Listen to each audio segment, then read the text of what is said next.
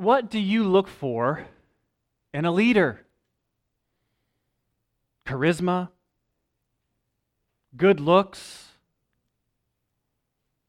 Confidence? Good things, but somewhat wanting. As we turn our attention to Leviticus chapters 21 and 22 this morning, we find that God's primary requirement for leaders is holiness. Indeed, I've tried to summarize the main idea of these two chapters as this. The leaders of God's people must be especially holy and committed to teaching God's Word. The primary exhortation is this: to look for and learn from godly leaders. Outline is there before you.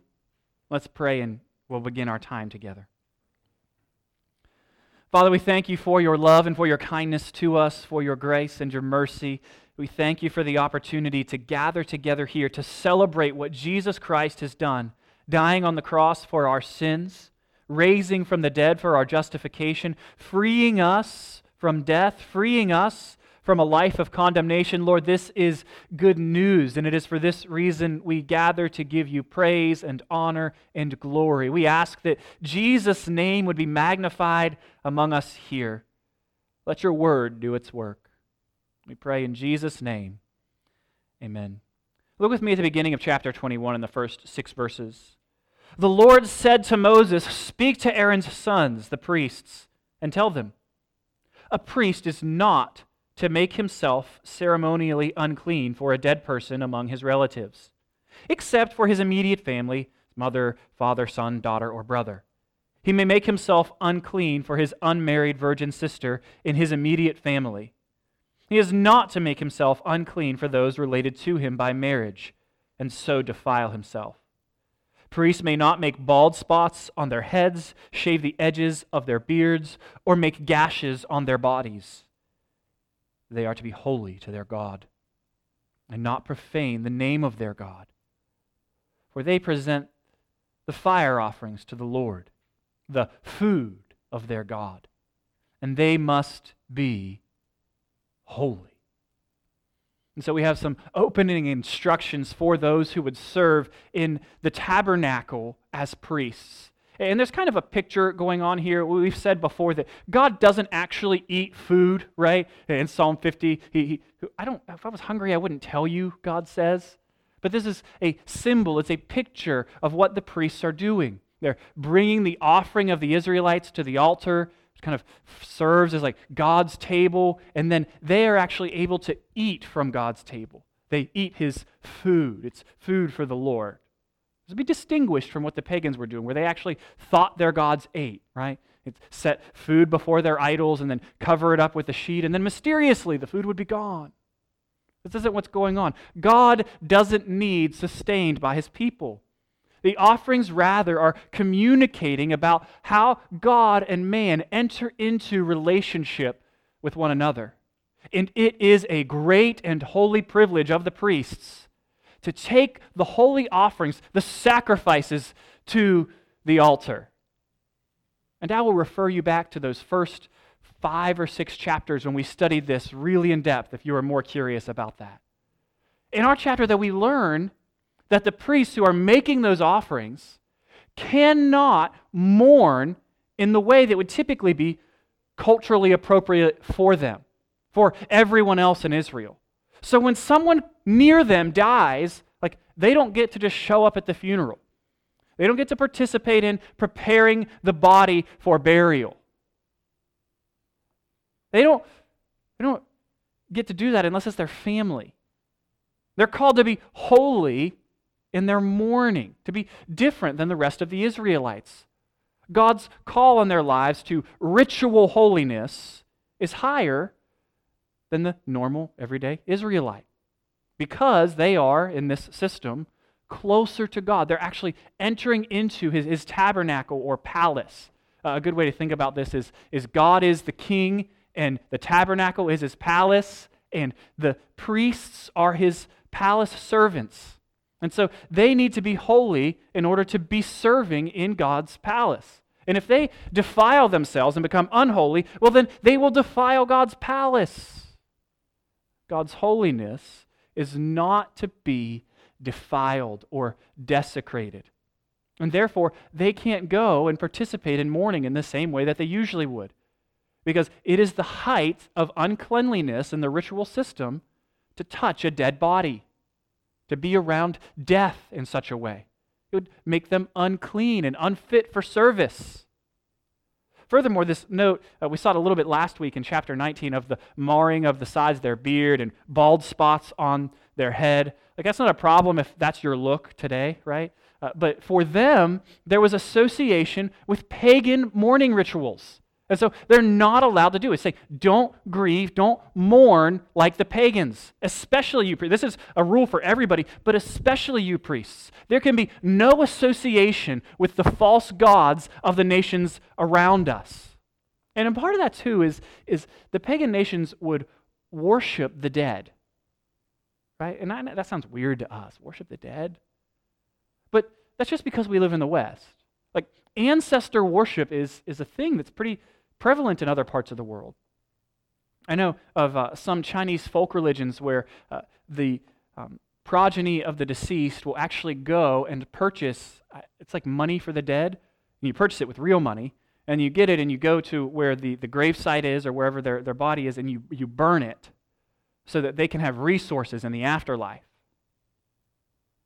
It's a whole thing. And God is saying the priests are not to have any association with death. They're not supposed to have any association with death because God does not operate that way. He wants to make clear they are not to worship the false and dead gods of the nations or any of the deceased. They are to worship Him alone. And His priests have nothing to do with the worship of the dead. They are to be holy in the way they mourn. And this holiness, this ritual holiness, is taken up a notch in the case of the high priest. If you look at that in verse 10.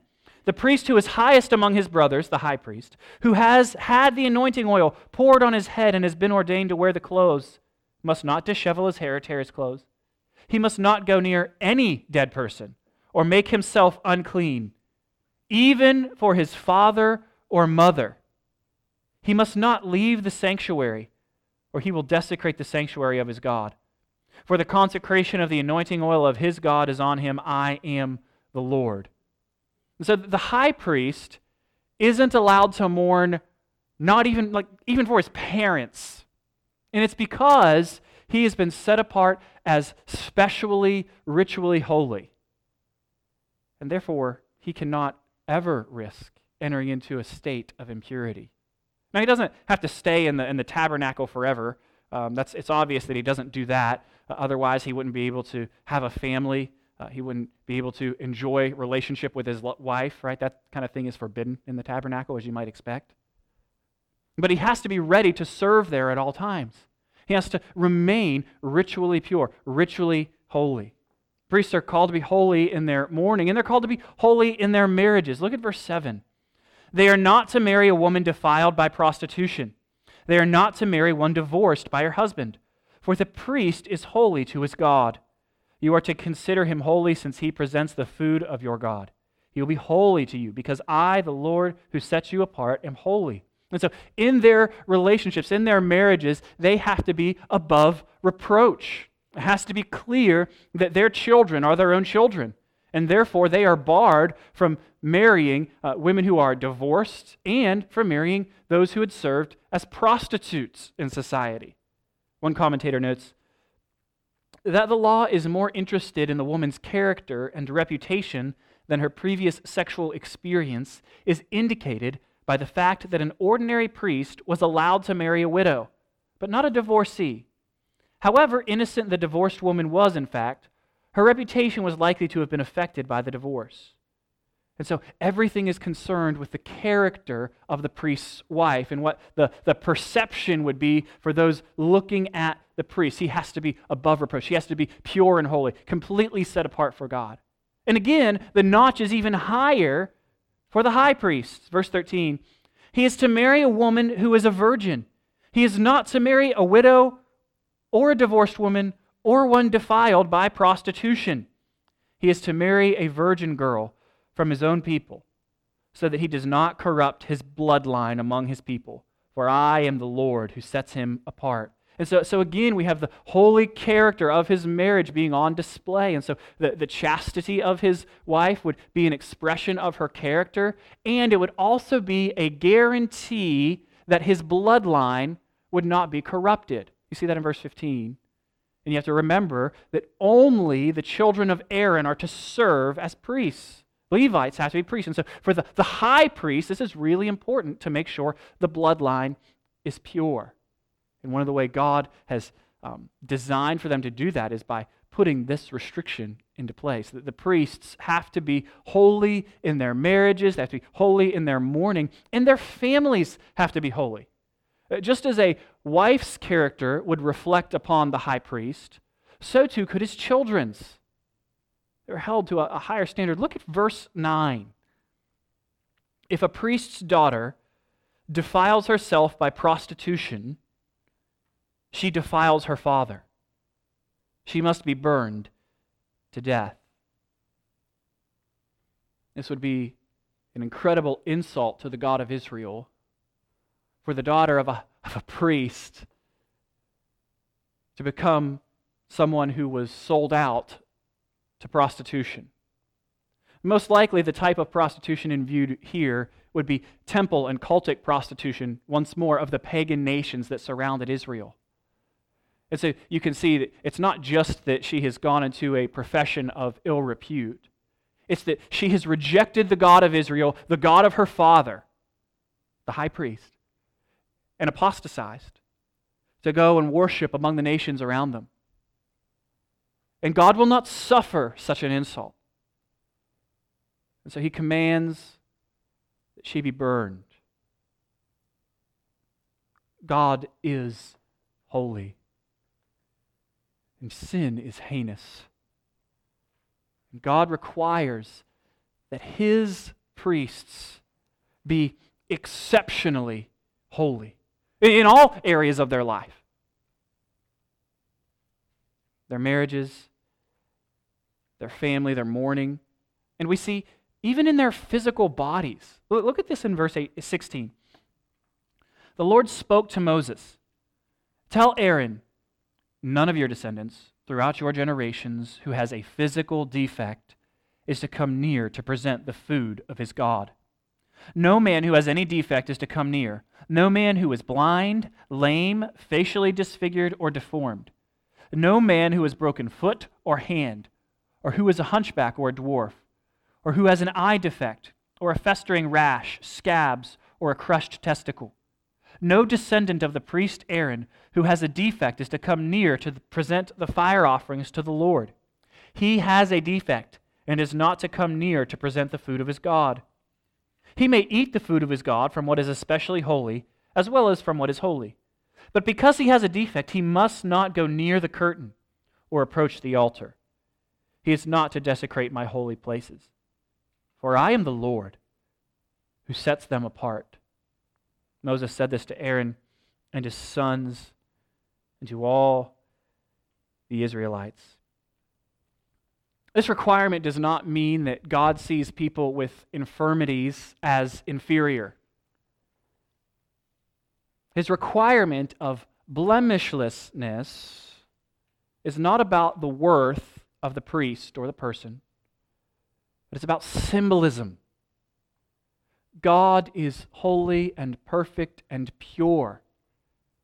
And so those who come into his presence to serve him must be as close to perfection and purity as possible. They must be as Eden-like as possible to go into the presence of their God, because they are representing the people to God. And God cannot have any kind of unholiness, any kind of blemish in his presence. Unless we're tempted to read this in a way that makes it seem as if God does not care for the weak or those who would be deformed or carry around disabilities, we need to remember that the testimony of all of Scripture is just the opposite. that God loves the weak and the lame and the blind. Jesus comes to heal them. I mean, just in chapter 19, we had this prohibition. Don't curse the deaf. Don't trip the blind. They might not hear you. They might not see you, but I will. And if you do these things, my wrath will come upon you. God cares about those with disabilities. I mean, I always think of Jesus in John 9. And they say, why was this man born blind? And Jesus said, it was so that the glory of God might be displayed in him. We must not think that God displays his glory only in perfect people. Rather, he displays his glory perfectly in all people, in just the way that he has made them. This prohibition is not about their inferiority. It's about the perfection and the holiness of God. Everything that happens in the tabernacle communicates about who God is. So the priests must be holy in mourning, marriage, family, and holy in body. And do note on these verses, these guys are still priests. They're deformed, but they still serve as priests. They just can't go near the curtain or the altar. They still get to eat the priestly food. And so, even despite the fact that their disabilities prevent them from going to the curtain or to the altar, they still get to come to God's table and eat. God loves these people. Doesn't hate them, doesn't disdain them. Makes me think of 2 Samuel chapter 9, when David has vanquished all his enemies and he is looking for Mephibosheth, the son of Jonathan, and the last remaining of Saul's bloodline. And he's seeking him out so that he might show God's kindness to him. He finds him and they bring Mephibosheth before him. And Mephibosheth, he's doing the math here and he knows how these things work. New king comes to the throne, old king's descendants, all of them get killed. I'm the last one. I'm probably about to die. And then David surprises him with these words. He says, do not fear, for I will show you kindness for the sake of your father Jonathan. And I will restore you all the land of Saul your father. And you shall eat at my table always. And Mephibosheth paid homage and said, what is your servant that you should show regard for a dead dog such as I? What a wonderful picture of the gospel. We are all like Mephibosheth, spiritually crippled, descended from those who rebelled against the true king. More, we've taken up arms ourselves. And yet God seeks us out and shows us his kindness because of his love for Jesus Christ, to whom we are united by faith. When we come to Christ in faith, God says to us, my child, do not fear my wrath. I will show you kindness for the sake of Jesus. This is wonderful news. If you're here and you're a non-Christian, you need to know that you too are spiritually crippled. That you too are dead in your sins. That you deserve the wrath of God. And yet God, in his loving kindness, calls you to respond in faith to the gospel, to believe in Jesus Christ as your Lord, so that you might take hold of all of his promises. God promises to forgive sin. He promises all who come to Christ a seat at his table. He promises eternal life, relationship with him.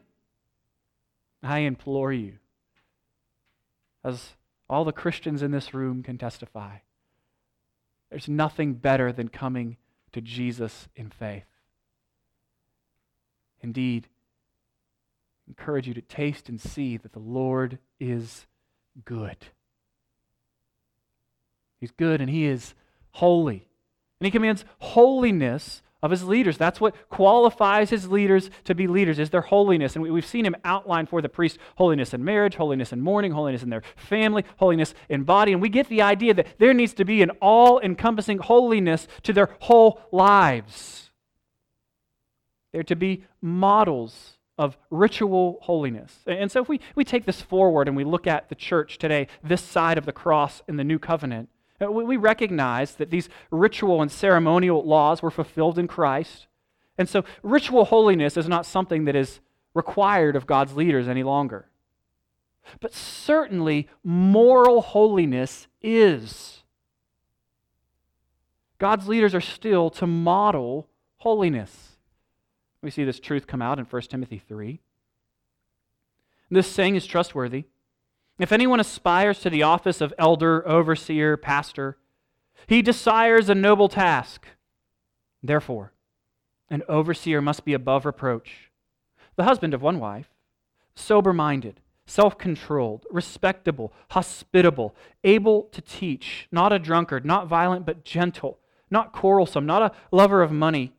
He must manage his own household well with all dignity, keeping his children submissive. For if someone does not know how to manage his own household, how will he care for God's church? He must not be a recent convert, or he will become puffed up with conceit and fall into the condemnation of the devil. Moreover, he must be well thought of by outsiders, so that he may not fall into disgrace, into the snare of the devil. You'll notice that these requirements don't have anything to do with leadership skills or formal education. Have anything to do with gifting or ability. I mean, there's one ability, you got to be able to teach. But aside from that, it's all about character. Not about gifts, but about character. This is a person who is to be holy and Christ-like in order to lead God's holy people, His church.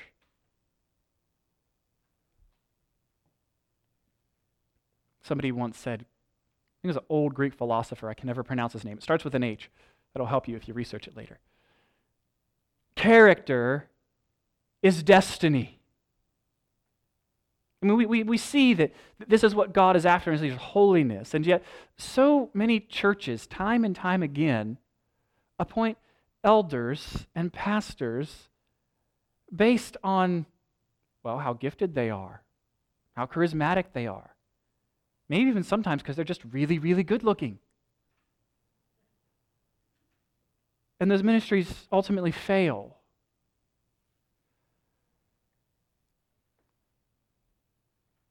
We want to, as a church, strive to appoint leaders who are Christ-like, who are godly,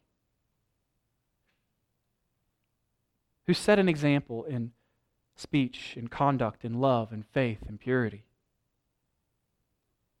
Look for and appoint godly leaders.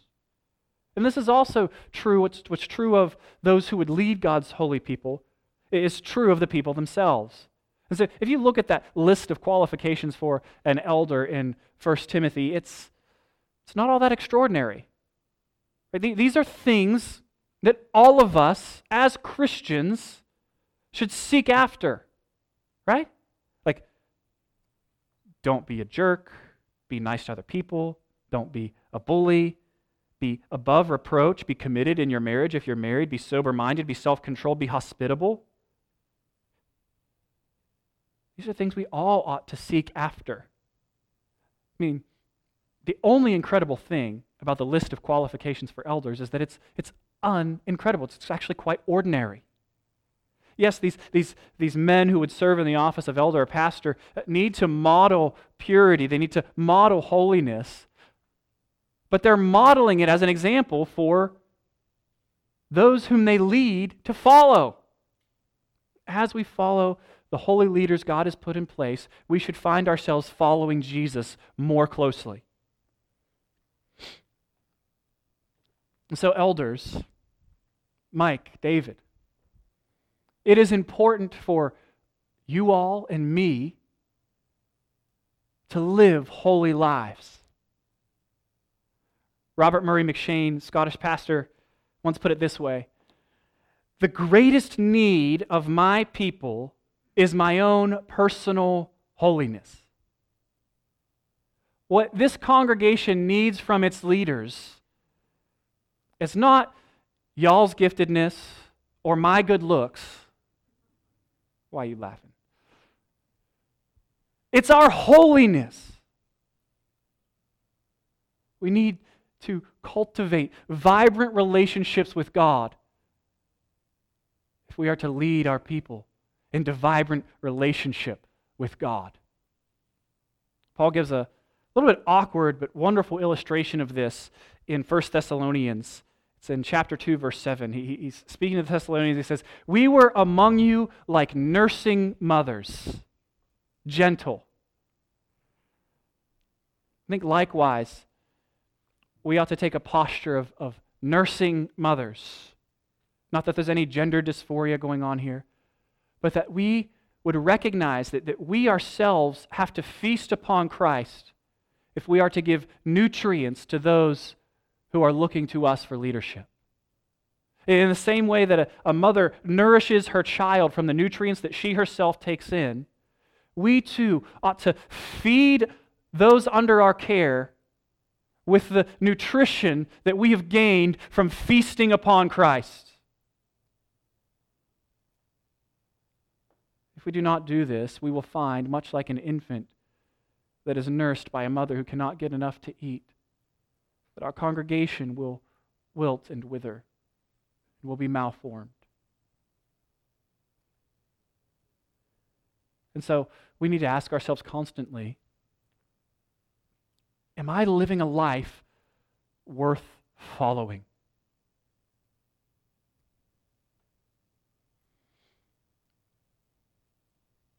Church, we want to look for and learn from godly leaders. We want to obey Hebrews 13:7. Remember your leaders, those who spoke to you the word of God, and consider the outcome of their way of life. Imitate their faith. Are you following your leaders, church? God calls his leaders to be especially holy. And he calls them to teach. He calls them to teach his word. And we see this in chapter 22. Specifically in terms for the priests, in terms of the food offerings and the sacrifices.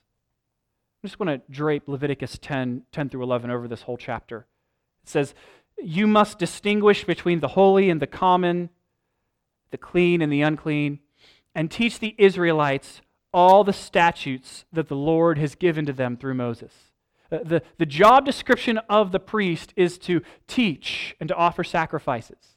And so it's not, I think sometimes we think of priests as just kind of like glorified butchers, right? You show up with your cow, and you're like, all right, I'll have this many steaks, this much ground beef, do your thing. But they did more than that. They're teaching as they offer sacrifices. They were teachers. And that's what we see them doing. First, as it relates to food. Verse 1 of chapter 22. "The Lord spoke to Moses, 'Tell Aaron and his sons to deal respectfully with the holy offerings of the Israelites that they have consecrated to me, so they do not profane my holy name. I am the Lord. Say to them, if any man from any of your descendants throughout your generations is in a state of uncleanness and yet approaches the holy offerings that the Israelites consecrate to the Lord, that person will be cut off from my presence. I am the Lord.'" And so early on we learn here that if somebody is just a normal priest, becomes unclean, then they cannot go to the altar and offer sacrifices. The penalty is a death. And we also learn in the rest of the chapter that only certain people can eat of the priestly offerings. So no one unclean can eat of the offering. So if you're an unclean priest, you can't approach the altar to offer sacrifices, and you can't eat the food, at least not until you're clean again in the evening. And then look at verse 10. "No one outside of a priest's family is to eat the holy offering." And so unless you are a member in the priest's household, a descendant or a slave, you can't eat of the holy offerings. God has assigned them to that priest and his family. And to do so is sin. So if you're friends with a priest and you go over to his house and he's, I don't know, grilling burgers or something, and you just quickly snatch one up and he's like, actually, that's holy to the Lord. You can't have that. That's sin for you. You actually have to add 20% to whatever the food is that you took from him and then offer it as a compensation offering to make restitution. It's incredible. You can't eat. No one can eat from the priest's food lest they defile that which belongs to God. Two things I want us to see here. One is that the duty of the priesthood is serious. This is a serious responsibility. To mess up is to court death. Makes me think of James 3:1 in the New Testament. Not many of you should presume to become teachers, my brothers, for you know that we who teach will be judged with greater strictness. Elders, we ought to take serious the responsibility of leading God's people. Church, you ought to be serious about following God as you follow your leaders. Live your Christian life in such a way that you make the role of your leaders a joy rather than a drag. That's what Hebrews 13:17 says. Obey your leaders and submit to them, for they are keeping watch over your souls as those who will have to give an account. Let them do this with joy and not with groaning, for that would be of no advantage to you. We need to be serious, all of us, serious in our pursuit of God. I think so many Christians get what I will call another pastor called, and now I'm calling, the baby book phenomenon. Baby book phenomenon. We become Christians and we get really serious about our faith. And we're like, I'm going to memorize this whole Bible. I'm going to be in church every Sunday. I'm going to pray 6 times a day. And then as time goes on, It's similar, right? You get a baby book for your first child. And you're up there in the middle of the night. It's 2:30 in the morning. And you're just writing, journaling in that thing. Baby's up again. He's so wonderful. His cries, he cries out to me as I cry out to you, my God. I meet his needs just like you meet my needs. He's just so sweet. Keep his toenails and, first haircut, an eyelash, placenta. People get weird.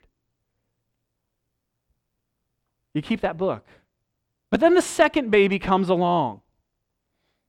You write their name in the book and don't keep it up quite as well. You got the footprints they gave you from the hospital. And then the third baby comes along. And then you're sitting there and you're like, honey, how do we spell his name again? And then the fourth baby comes along. And one day you're sitting there exhausted and you look over on the shelf and there is his baby book wrapped in plastic and collecting dust. All these other things in your life take your attention away from the baby book. And this is just what happens, I think, in the Christian life. We start out very serious, very devoted, very affectionate for God, and then all these other cries, all these other demands in our life take our attention away from God. And slowly but surely, they squeeze our enthusiasm from us so that we look over at our Bibles on our shelves gathering dust and we think, that's not that important after all. But it is very important. We are to pursue holiness and purity with seriousness. See that seriousness and the call upon the lives of the priest to teach about this holy God whom we are to know and to pursue. The second thing in these first 16 verses of chapter 22 is the priest is actually supposed to guard the food. This weird thing in chapter 15, verse 15, the priest must not profane the holy offerings the Israelites give to the Lord by letting people eat their holy offerings and having to bear the penalty of restitution. They're to make sure that people understand what sin is and to try and protect them from committing sin. And you can see the connection to the New Testament. This is what elders do. They teach about sin, and they try to keep people from committing sin. Paul says it this way in Acts 20, verse 28. Pay careful attention to yourselves and to all the flock in which the Holy Spirit has made you overseers, to care for the church of God, which he obtained with his own blood. To teach well enough, I hope, so that you all are able to recognize sin, to encourage you all to fight against sin. We want to know what sin is, and we want to turn from it. Another thing that jumped out in my mind in this passage, and you can take this connection or leave it, okay, is the connection between the eating of this food and the guarding of this food and the Lord's Supper. Right? Just priests are able to eat from this food. Just holy priests. And so on this side of the cross, remember we read earlier in 1 Peter 2, well, we are all priests. We're believer priests. We tell the world what Jesus is like. Tell people how to come into relationship with God. And now, as believer priests, as Christians, we all come and eat of the holiest sacrifice that was ever offered when we come to the Lord's Supper. We eat of the flesh and blood of Jesus. And I think in a way similar to the priests in the Old Testament, there's a responsibility of the church and of the pastors to warn people about the perils of eating the sacrifice when they should not. So the Christian who's caught in sin, loving pastors and churches will say, you might hold off on taking the Lord's Supper until you've repented. For the non-Christian, we would encourage them, don't partake of this meal. For the Christian who persists in habitual unrepentant sin, we would remove them from membership and say, friend, we want you to repent, but this meal is not for you. This meal is for the redeemed. It's for those who are repenting of their sins and trusting in the Lord Jesus Christ. And friend, you have stopped repenting of your sin. I'm warning you, don't eat this meal. It comes with judgment if you eat unworthily. The act of keeping an unrepentant professing Christian or a non-Christian from participating in the Lord's Supper is loving, because Paul's words in 1 Corinthians 11 are true. Whoever therefore eats the bread and drinks the cup of the Lord in an unworthy manner, unrepentantly, will be guilty concerning the body and blood of the Lord. Let a person examine himself then, and so eat of the bread and drink of the cup. For anyone who eats and drinks without discerning the body, without recognizing the rest of the church and recognizing Christ himself as Lord, eats and drinks judgment on himself. Paul goes on to tell the Corinthians, that's why some of you are sick and some of you have died. So I couldn't help but see the connection. And to warn you, don't partake of this meal casually or unrepentantly. It is for those who have trusted in Christ, those who have been set apart as holy and are pursuing holiness. This last section we come to and we see the priests are to teach not only about the food, but about the sacrifices. Look at verse 17. The Lord spoke to Moses, speak to Aaron and his sons and all the Israelites. Tell them, any man of the house of Israel or of the resident aliens in Israel who presents his offering, whether they present payment of vows or free will offerings, to the Lord as a burnt offering, must offer an unblemished male from the cattle, sheep, or goats in order for you to be accepted. You are not to present anything that has a defect, because it will not be accepted on your behalf.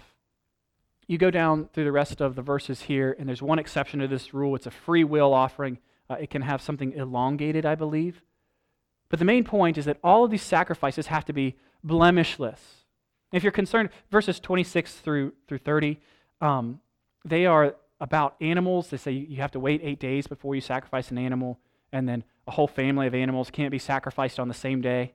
So if you're scratching your head, what was that there? It's just a concern for the animal world, that we are not to just inhumanely treat livestock. God is concerned with all of his creation. But his primary concern in these verses is that the priest would teach his people to only offer blemishless sacrifices. And don't miss the connection. Blemishless priests, blemishless sacrifices. And there's a list in this chapter, as there's a list at the end of chapter 21, and they sort of match up about the blemishes that priests or sacrifices might have, which would make them unacceptable. Well, why is this important? You've got to understand that an offering, it's more than just a meal. It is a symbol of one's dedication to God. A constantly repeated lesson in the nature of God's holiness and a means of atonement. We actually see the Israelites ignore this command in Malachi. Some of y'all were here when we went through the book of Malachi. None of you remember. I had a hard time remembering, but I did remember this. I made the connection. Early on in the book, Malachi is preaching to the people, and the big sin is that they have all been offering blind and lame animals, disfigured animals, animals full of blemishes. And the priests who are supposed to inspect the animals are perpetuating this problem. It is dishonoring to God. And God says, you wouldn't take a broken gift to your governor, so why are you bringing it to me? I'm greater than your governor. And he says, I am insulted when you bring to me gifts that are just kind of left over. Just kind of things that you didn't really want or less valuable. Because I am God and I am worthy of your best, of your blemishless. You can see the connection between the sacrifice. Blemish-full people who are sinners, they bring perfect sacrifices without blemish to God because God has ordained that the priest would offer the sacrifice in their place for their sins so that they could be forgiven.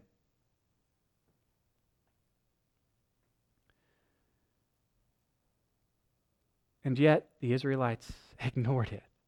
And by ignoring it, made little of God. And I wonder, do you bring God your best? Does he get the first and best of your money? Just what's left over. Does he get the best of your day? Even on the Lord's day? Or does he just get, what's left over, what you didn't fill up on your calendar? He's worthy of the best. He is the holy God. I did want to take a moment. We're going to be done in like 3 minutes here. I wanted to take a moment and encourage you because I've just, one of the things that I was talking about with David and Mike a couple weeks ago is just our congregation has been so faithful in giving. Like since the day I got here, I've never had to stand up and give like one of those rah, let's give more money kind of speeches. Never had to go like, all right, we're going to go topical this week and we're going to talk about stewarding our time, talent, and our treasure, and we're going to talk about giving. I've never had to do that because you all have just been faithful. Day in, day out, ordinary faithfulness. And God has been glorified in it. And this church has been served well in it. So let us praise God for the work he's done in you. And pray that he continues to do it. That you all continue to give faithfully. That we continue to give faithfully. Even in the pandemic, the giving has been faithful. Praise God. Now I got to remember where I was. I promise you, just a couple more minutes here. They're to teach about the sacrifices. You've got to have a perfect priest and a perfect sacrifice. So once more we find Leviticus drawing our attention to Jesus, who is the perfect high priest without blemish and the perfect sacrifice. The demand for perfection both of priests and the offering is ultimately and uniquely fulfilled in Him, who as high priest was not only unblemished and unstained, but as the sacrificial Lamb of God was a sacrifice without defect. He offered Himself for us so that we might have peace with God and with one another. And there's this twist of irony now. Because before, the only sacrifices God accepted were those which were blemishless. But now, the sacrifice that is acceptable to God, that pleases Him, is the sacrifice of the broken. What do I mean? The sacrifice that is pleasing to God, that is damaged, that we can offer to Him, is ourselves. When we come before Him broken-hearted and poor in spirit, through the blood of Christ, and say, I am yours. Take my life and let it be consecrated to Thee. God is delighted to call us children. If we confess our sins, He is faithful and just to forgive us of our sins and to cleanse us from all unrighteousness. This is the good news of the gospel. This is good news that our leaders ought to teach us over and over and over. So friends, as we think about who God is and who He's called us to be as a people, who He expects our leaders to be, we need to remember it's the same word over and over again. Holy, holy, holy. He's our holy God. We are His holy people. And He commands us, He tells us to appoint holy leaders. So look for, learn from, and follow holy leaders as they direct your attention to the holy God. Let's pray. Father, we thank You for the great love with which You have loved us. It is unmerited. It is undeserved.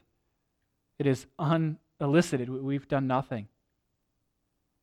Yet You have set Your love upon all who call out in faith to the Lord Jesus Christ. We thank You that He gave His life so that we might live by faith in Him. We thank You that He is risen from the dead, so that like Him we might share in a resurrection. We thank You that He rules and He reigns, and that there is a day coming when we will weep no more. We long for that day. We give You praise and honor and glory now through Jesus. We pray in His name. Amen.